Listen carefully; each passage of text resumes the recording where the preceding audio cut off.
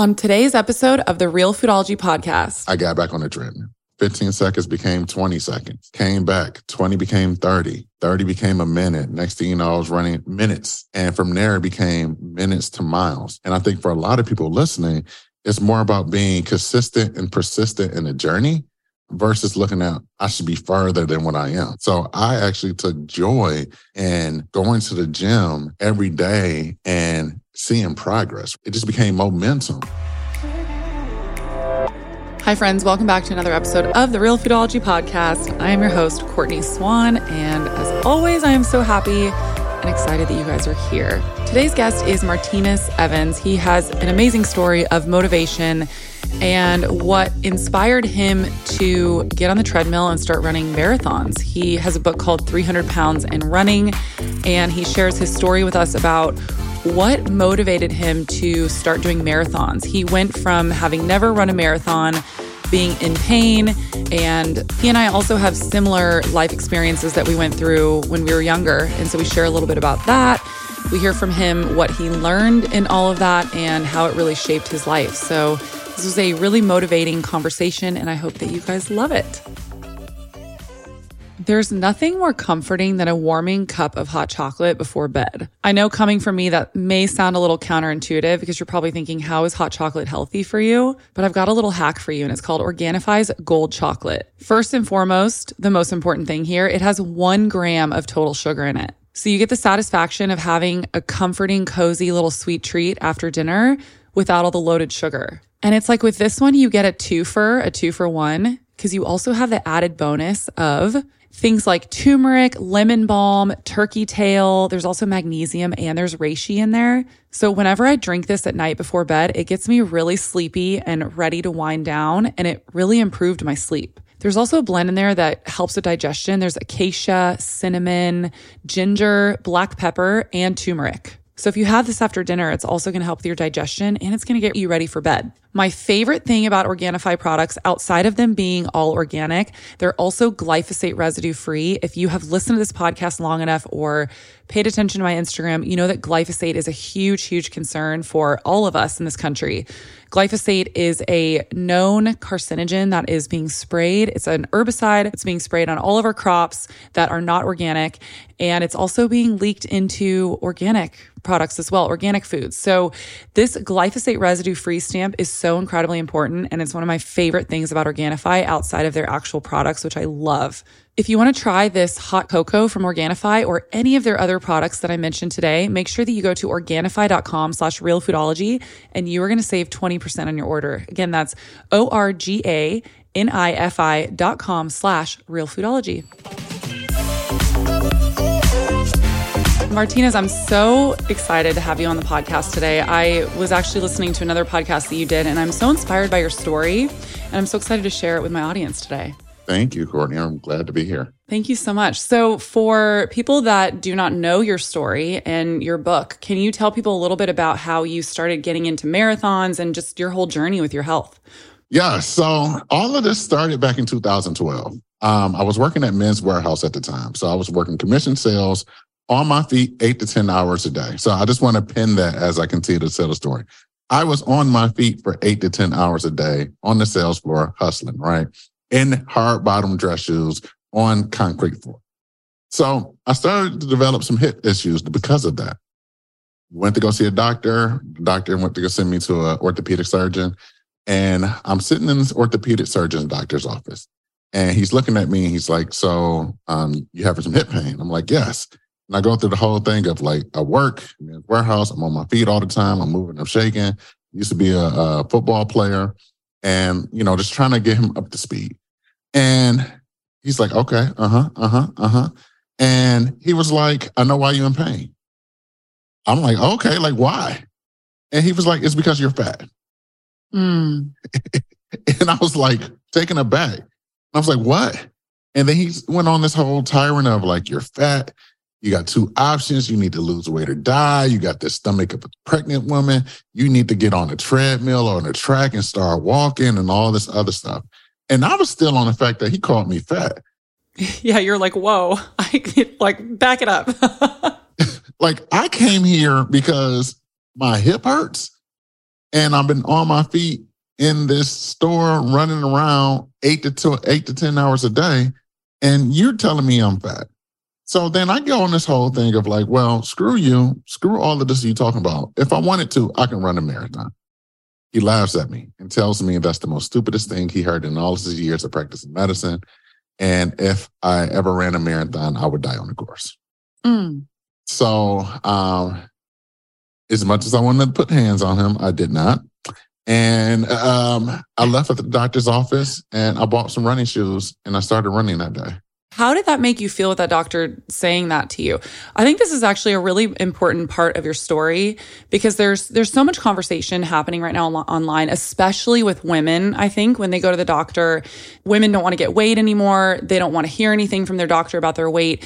And I think we're doing people a disservice. You know, I think there's a way to do it that can be really sensitive to the person's experience because we don't want anyone feeling really bad about themselves, you know, but I think what your doctor did quite literally probably saved your life, you know? And so I think there's got to be this balance, this middle ground where our doctors are honest with us about the reality of the current situation so that we can make better choices and change. I don't know if he saved my life. to be frank. I don't know if he saved my life. Like, did he change my life? Like, did my actions that preceded his interaction change my life? Absolutely. But I also think that I'm not the average individual. If an average individual went into the doctor's office and you're there because you're having hip pain, right? Whatever, or your knee hurt, or like whatever, your ankle, shoulder, whatever can be hurting. You go to the doctor because something's hurting. Hey, doc, my shoulder hurts. And instead of the doctor being like, okay, like let's figure out and let's treat the shoulder, he's like, well, you know what, treat that shoulder. Like if your ass lost some weight. And it's like, well, what that has to do with my shoulder, right? So I think that the whole notion of the doctor saving my life, I don't necessarily think so because that was the first time me ever meeting that doctor. He was an orthopedic surgeon. And like, this is the first time I'm ever meeting him. So he don't know my background. He don't have anything of my charts and things of that sort.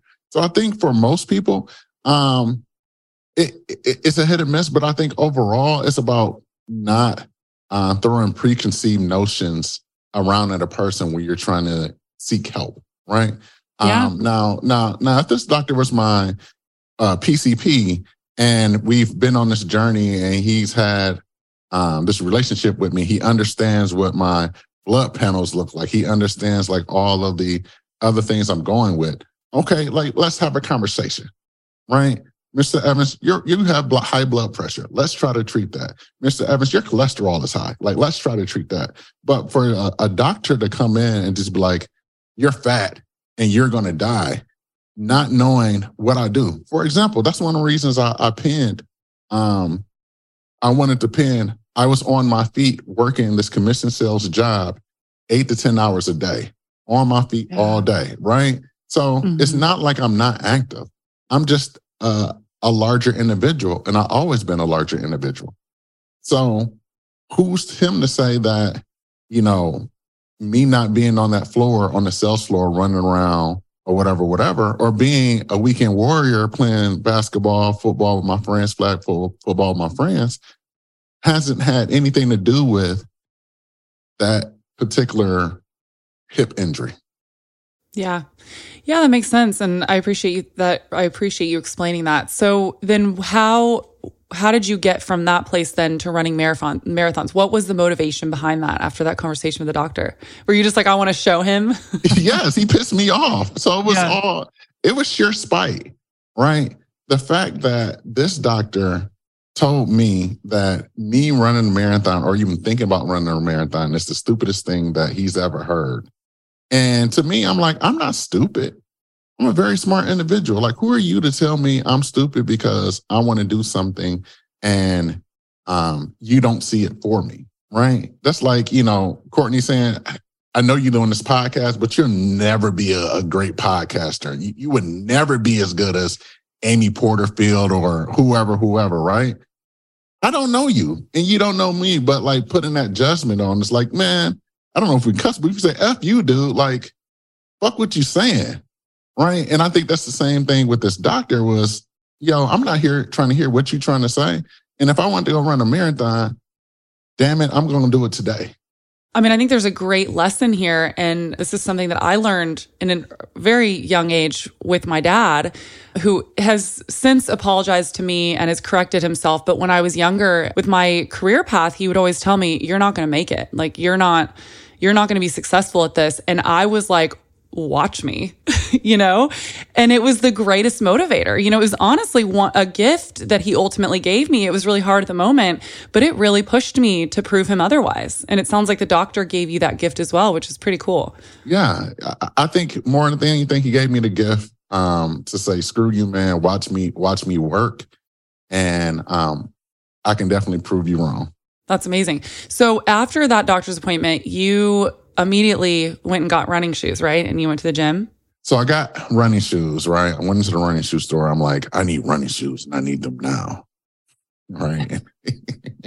You're like, let's go. It's on, motherfucker. Let's go. I get those running shoes. I get to the little fitness center inside of my apartment complex. There's 3 treadmills.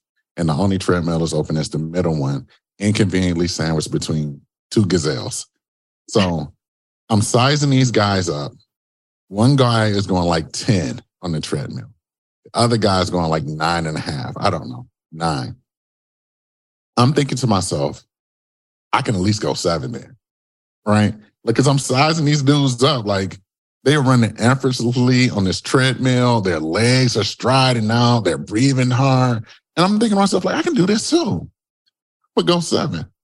So I put 7 into the treadmill, and as the belt was going through my legs, I was thinking to myself, like, I don't know what I'm getting myself into, but I'm going to do it. So I get on the treadmill, and 15 seconds later, I was on the ground. Oh, wow. The way, the sound my body made hitting that moving treadmill was like the loudest thing that I ever experienced inside a fitness center. I hope you weren't injured. Okay, good. I wasn't injured. There was this internal battle of like, do I stop? Do I keep going? I felt like the treadmill was like rejecting my body, or like my body was rejecting the treadmill. But either way, there's so many things that was going on at once that like time slowed down. And the next thing you know, when time sped up, I was on the floor. And then the guys looked at me and was like, hey, bro, like, are you okay? And I was like, yeah, I just lost my balance, and then got my stuff and got the hell up out of there. So as I'm leaving the fitness center, I'm going home, and I get to the door to my apartment, and I reach out and have this tattoo on my right wrist that says "No struggle, no progress." Mm-hmm. And it's a reference to the famous 1857 speech by Frederick Douglass that goes, if there's no struggle, there's no progress. Men who favor freedom yet deprecate the agitation are men who want crops without plowing the land. You want rain without thunder and lightning, or men who want the ocean without its loud roars, right? And he goes on in that speech that says, like, the struggle may be a physical one or a moral one. However, to get some type of progress, you have to go through some type of struggle. Mm. And I got this tattoo a while ago, maybe when I was in my teens when I got it, and I got it very young. And I remember seeing that tattoo, and it clicked for me. At that moment, I was like, all right, I know what I need to do. I need to go through the struggle. Wow. From hearing your story on this other podcast, it sounds like you had a lot of struggles in your younger years, which I actually related to. I've also lost 2 siblings in my life. So my heart really went out to you when I heard that. And what has kept you motivated? This is the question that I get a lot from people when they hear about, my story of loss. What has really kept you motivated in your life after experiencing so much loss at a young age? I don't know, spite. It's a great motivator.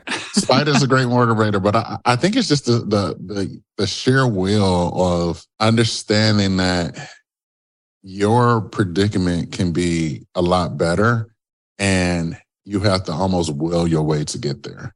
So, Mm. of course, there was a lot of other factors that went along with that. So to even let people in, before the age of 10, I had two brothers pass on me. So one, I lived in Detroit, Michigan. I used to stay next to a crack house.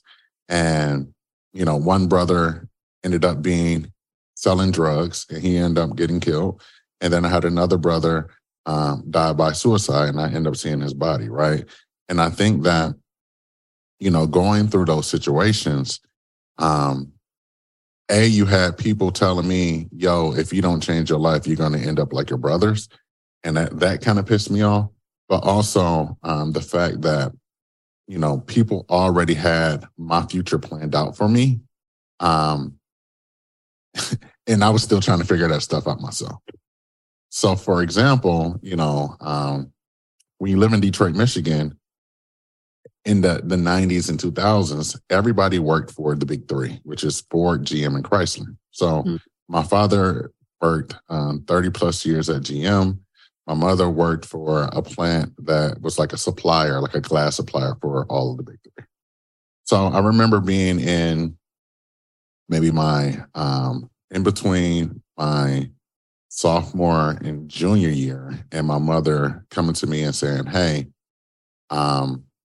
when you graduate, I've already talked to my supervisor, and we can get you in as like a manager in training at the plant, and yada, yada, yada. And like, that's a good thing because, you'll start out making a lot more money than I did and all this other stuff. And I remember being like, well, what if I don't want to work at the plant? Because like I see my parents do it, right? They spent hours literally, taking a screw out of the box and putting it into a piece of a car or whatever they was doing, right? Hard manual labor. I see how tired they were. And, my thinking was, why would I want to sign up for that? I see what you're going through. Why would I want to sign up for that? And I remember telling my mom, like, I want to go to college. And me and her have this heated debate of, well, I don't know how you're going to pay for college because we can't afford it and I can't afford it. You can't afford it, yada, yada, yada. And, that watch me work thing that I learned about myself happened. So the next year, or my junior year, I played football. And I played football for my junior and senior year and ended up getting a football scholarship. That's awesome. So, it was just one of those things of, people already having your life planned out when you don't even have it figured out yet to even make your own steps. Yeah, I can very, very much relate with that. And I was up against a lot of resistance and struggle because similarly, my parents had a certain path that they envisioned for me. And I had to fight really hard, which is so funny. I was actually just talking about this with a friend the other day. I had to fight so hard to pave my own path, but it was a path I didn't even know what I was doing with. You know what I mean? Like similar, it sounds like to you, where I was like, okay, I'm not doing that one for sure, but like, what am I doing? And I think an important aspect of this, and maybe you can relate to it, was for me personally, I was really just having to follow my own intuition and just know that this one path that my parents wanted me to go down was just not right for me. And to trust that even though I didn't know exactly what I was doing and I was going into very uncharted territory, to just trust that I somewhat knew what was going on with my intuition, and to follow that. Yes, absolutely. I think a lot of everything I do is about trusting that intuition and just knowing. In my book, I write about this thing of having delusional self-belief, right? The notion of you have to believe in yourself so much that everybody else around you thinks you're delusional, right? I love that. So that's one of the things that I believe in. Okay, so let's go back to the marathons because I'm sure everyone's wondering. So you had this experience at the gym, and you kept going and you ended up running multiple marathons, right? Yeah. So from the Frederick Douglass speech, what happened afterwards, right? The next day, I got back on the treadmill. I didn't fall, but I went a little bit longer. So, 15 seconds became 20 seconds. Came back, 20 became 30. 30 became a minute. Next thing you know, I was running minutes, right? And from there, it became minutes to miles. And I think for a lot of people listening, it's more about being consistent and persistent in the journey versus looking at, dang, I should be further than what I am, right? So I actually took joy in going to the gym every day and seeing progress, right? Some people might call it newbie gains, right? Like, you go to the gym, you haven't been to the gym in a while, and like now you have all these gains. So the same thing happened for me, and it just became momentum. So, eventually I got up to a point where I can run a 5K, which is a race where it's like 3.1 miles. I ran a couple of those and found out how fun that was. And then just continued on the journey from 5K to a 10K and then 10K to a half marathon. And on January 1st of 2013, I was like, okay, it's time for me to sign up for my first marathon. And I chose Detroit because, I'm originally from Detroit, Michigan. And I pretty much had, 10 months to train and practice for that marathon and to get there. And I ran that first marathon. Took me roughly 7 hours to run that thing, but I did it. That's amazing. I mean, what did it feel like after you accomplished that? I hope that you feel a sense of pride because that story is incredible where, you fell off the treadmill, you were feeling super defeated, but you decided to go for it anyways. And training for a marathon is a lot of work. Yes. Yeah. Training for a marathon. That's a lot. So what they don't tell you is that while training for a marathon, you pretty much don't have a life. Yes. I have a friend right now that's training and I never see him. So you pretty much don't have a life. So say goodbye to your social life. That's why mostly runners usually gang up with other runners because you can understand. I think the thing about running a marathon is that it's so hard, right? Like the training is grueling. You don't have friends or like your friends don't understand you. Forget about happy hours and brunches, right? My wife was like, what are you doing? Like, there's no more brunch. And I was like, not for a while. So it felt good to cross that finish line and really put my hands up in triumph and really understand like, yo, I did this. But one of the other things that I also like tried to celebrate was throughout this whole process, right? So remember I was talking about like every time I went a little bit further than I never went before, I tried to celebrate that, right? So I remember when the first time I ran for 5 minutes straight, that was a celebration. And then every weekend, or just about every weekend, it was like, whoa, I've ran longer than I ever did before. To the point where, in marathon training, most people stop running around like 18, 19, or 20 miles. And I remember being like, yo, I just ran 20 miles. Wow. And like that was exciting and really being proud of that. So that when I came to the marathon, even though I was a little scared because I never ran anything longer than 20 miles, I knew that I can at least get there. And I was just going to let the vibes take me the rest of the way. You should be very proud of yourself because running a marathon is hard. I've actually never even run a marathon and I've been pretty active my whole life and gone in and out of running, but marathon is a lot of work. And the fact that you not only did one, but you've done how many now? 8 of them. Wow. So initially we know the motivation was spite. What has been your continuing motivation since then? That sense of accomplishment or? I think it's a mixture of things. Personal satisfaction.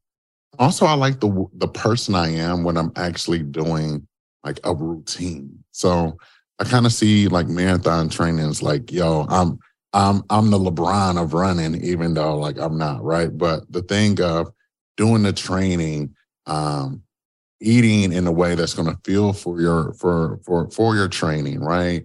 The fact that I'm putting in this work, like that's what I like the most about training for these races. It's not about like running and accomplishing them.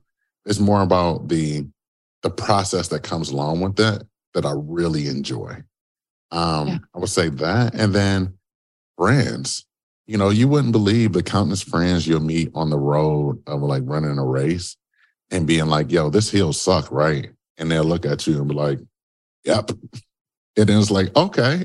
It's almost like being a little kid. Like, I like pizza. Do you? And it's like, yep, I like pizza too. And it's like, well, I guess we're friends. So it's the same thing with running marathons, right? Or just running races is that, yo, this hill sucks.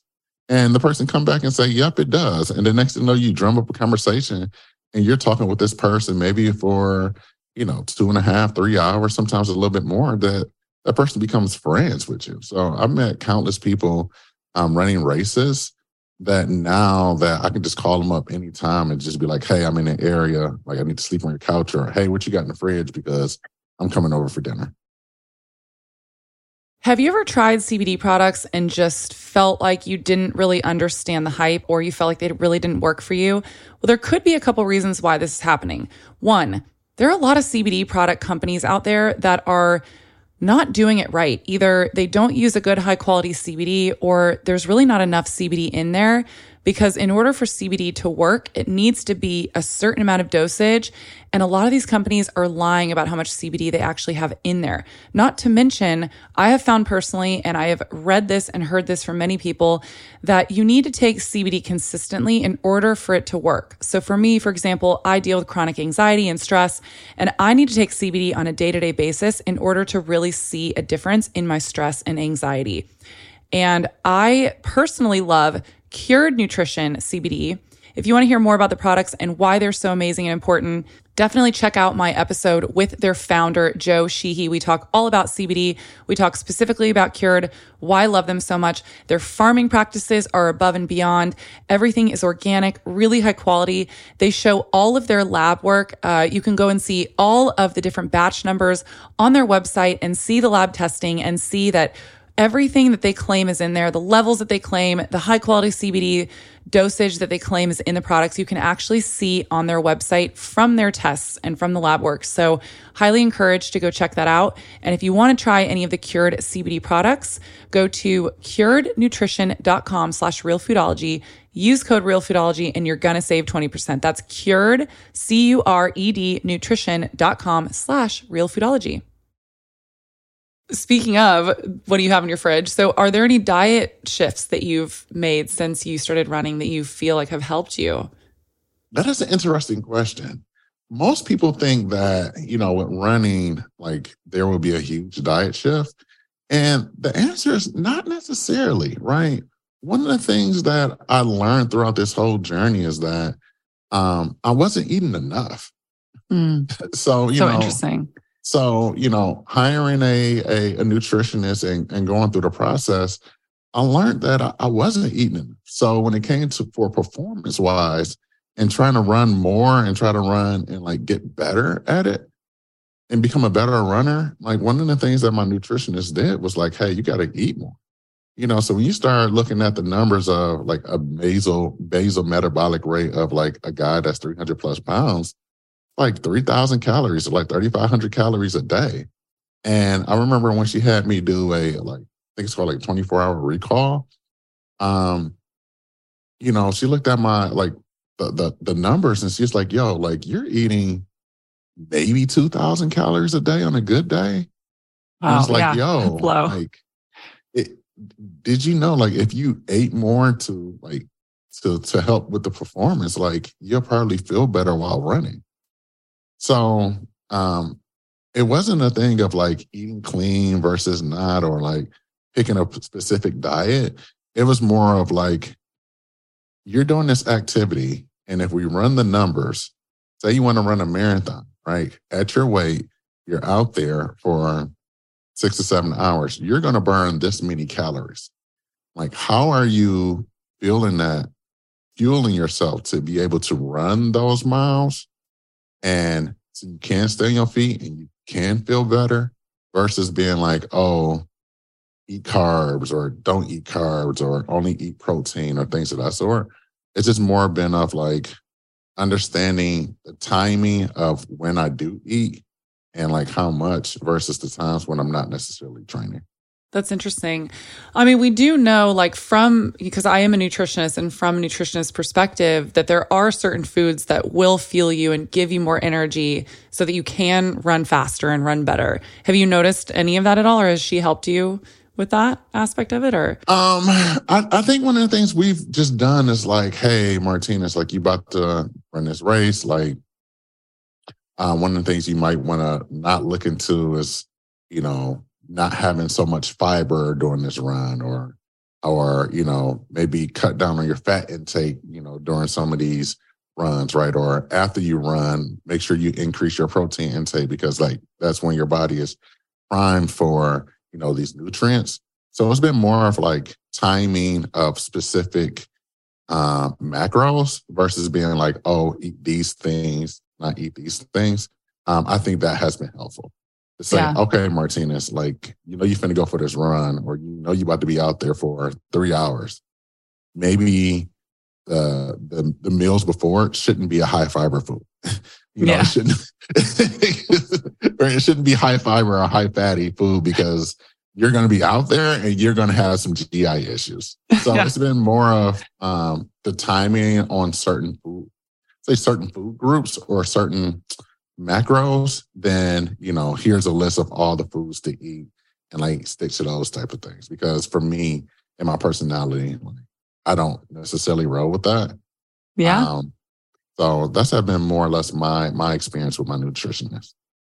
You got to do what works best for you, and I always tell people, like, you are the only one that really knows what's going to be best for you. Like, you can work with experts that tell you like, hey, X, Y, and Z is good for you and overall like better for you. But at the end of the day, you got to listen to you, so it's important.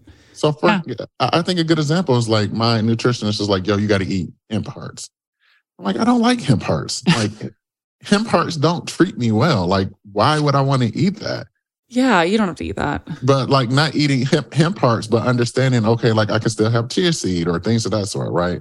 So it's really about finding what's best for you, but also advocating for yourself, right? I think when you're having this relationship with a nutritionist or whoever that you're working with, like whether it's your doctor or things of that sort, I think for most people, you have to advocate and be truthful to completely understand who you are and what you're going to do. So one of the quotes I always tell my clients is that you're not lying to me, you're lying to yourself, right? Like I can only help you with what you tell me. So if you tell me something that's a lie, like I can only go based off that, versus if you were truthful and honest, we can work within those means. Yes. Oh my gosh, I love that. I really love that. And this is something I talk about quite often on my podcast, is advocating for yourself and recognizing that while a doctor, a nutritionist, whoever expert in their field may be an expert overall in like the human body, but you personally are the expert in your own body. And when you're working with someone, it's important to have that balance of meeting in the middle where they really listen to you and your needs and then help you based on, your experience. Because I don't know what it's like to live in your body. You don't know what it's like to live in my body, And so there really is a meeting in the middle. And that's where I think you get the best progress. So what is your advice for people that have a goal and maybe they're not feeling super motivated? So what kind of keeps you motivated? One of the things I try to tell people is rely on consistency. Like when motivation is not there, because here's the thing about motivation. Motivation is there when there's good times, right? Motivation is the first thing to leave when there's something rough going on. So when there's something rough going on, rely on consistency and pride yourself on being as consistent as possible when motivation is not there. And that's the same thing with me, right? Like I run these races and people are always like, hey, Martinez, why do you do this? Or how do you do it? Or how do I continue to stay consistent? You have to figure out what carrot is going to get you there. So for example, for me, it's more about signing up for as many races as possible in a particular year, right? The fact that there are an infinite amount of races in the world that I have not been to, or places that I haven't been to that I want to go to, and signing up for that race keeps me honest and keeps me active so that I can run that race and have a great time there. Yeah, I love that. Well, before we go, I have two questions for you. One, well, we'll start out with the first one. Is there anything else that you want people to know that we didn't talk about that you feel like is important for people to hear? Yeah, I think that is comparison is the thief of joy. Yes. I just want people to know that as you're listening to my story, you're probably like, I can't run 8 marathons. That's impossible. And I want you to know that we all start at day 0. So your day 0 may look different from my day 0. My day 0 ended up with me like on the ground. Like your day 0 may be something different, but you cannot compare our experiences amongst each other. The only thing you can do is compare yourself from what you're doing today to what you're doing tomorrow. It's not where you started, it's where you're going. So that's the first thing. Comparison is the thief of joy. And then the second thing is have fun. Life is too short to be going through all of this stuff and to be unhappy and to be hating your own self. Like life is too short to be for self-hate. Like it's too short. So have fun, enjoy yourself, love yourself, leave the hating for the haters. I love both of those messages so much. I actually just had a conversation about that the other day on my Instagram because I don't know, social media. So it can be a hateful place. And I'm like, why are we getting our panties in a bunch over the smallest little things? Like, just like let it roll off your shoulders. Like we're not here for a long time. We're here for a good time. Let's have some fun while we're here. Well, I want to ask you a question that I ask all of my guests before we go. What are your health non-negotiables? So these are things that you do on a day-to-day basis just to, maintain your health and your energy and things that you do no matter what, part of your routine. One of my health non-negotiables is eating within 90 minutes of me waking up. I'm a better person when I do that. I'm not as cranky. Like it gives me the burst of energy that I need. So like that's the first thing that I learned is I personally have to eat something within 90 minutes of waking up. So that's a non-negotiable. Even if I got to go somewhere, if I'm traveling, I'm bringing a packet of oatmeal, something. And then the second non-negotiable is never miss 2 workouts in a row. So the first one is a problem. Like the first one is okay because life comes into it. Missing the second one, that's the start of a new habit. So never miss 2 workouts in a row. That's really great advice. I love that.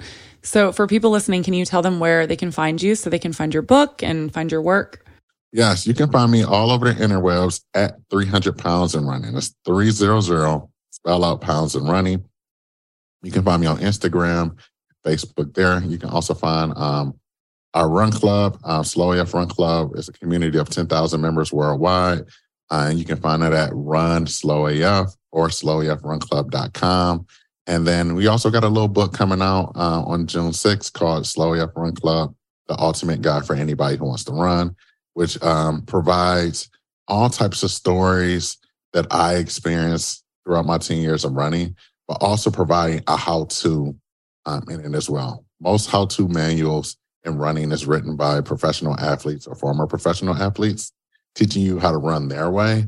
And there's not anybody out there as of yet, except when my book comes out, that's teaching people like how to run in a more enjoyable way and not from a lens of a professional athlete. I love that. I think it's going to help so many people. So we'll definitely leave some links in the show notes. And yeah, Martinus, thank you so much for coming on today. I'm very inspired by your story. Thank you for having me, Courtney. Yeah, thank you so much. Thank you so much for listening to this week's episode of the Real Foodology Podcast. If you liked the episode, please leave a review in your podcast app to let me know. This is a Resonant Media production produced by Drake Peterson and edited by Mike Fry. The theme song is called Heaven by the amazing singer Georgie. Georgie is spelled with a J. For more amazing podcasts produced by my team, go to resonantmediagroup.com. I love you guys so much. See you next week. The content of this show is for educational and informational purposes only. It is not a substitute for individual medical and mental health advice and doesn't constitute a provider-patient relationship. I am a nutritionist, but I am not your nutritionist. As always, talk to your doctor or your health team first. Do you suffer from IBS or other digestive issues? Are you looking for a new podcast to listen to? From the producer of the Real Foodology podcast comes the all-new health and nutrition podcast, Digest This, hosted by Bethany Ugarte. You may know Bethany as the face of the popular Instagram page Lil Sipper, or you may have even read her book. Now you can find her wherever you get your podcasts. On Digest This, Bethany examines topics such as gut health, nutrition, the food industry, and highlights specific ingredients that can be beneficial or harmful to your gut health. She also explores non-toxic options in beauty, home, and cooking essentials. If it has to do with your health, Digest This is talking about it. Each episode features an interview with health experts, doctors, and wellness advocates, and delivers you information that is, well, easy to digest. Bethany also delivers a weekly segment every episode called Bite of Knowledge, where she highlights an ingredient commonly used in food, skincare, household cleaning, you name it, and gives you the lowdown on the benefits or dangers that ingredient might have in your everyday life. From Botox, potassium, olive oil, and magnesium, all the way to those ingredients you can barely pronounce on the back of your cereal boxes, Bethany has you covered. There's a reason why it debuted at number 2 on Apple Podcast nutrition charts. Check out Digest This on your favorite podcast app. New episodes every Monday and Wednesday. Produced by Drake Peterson and Resonant Media.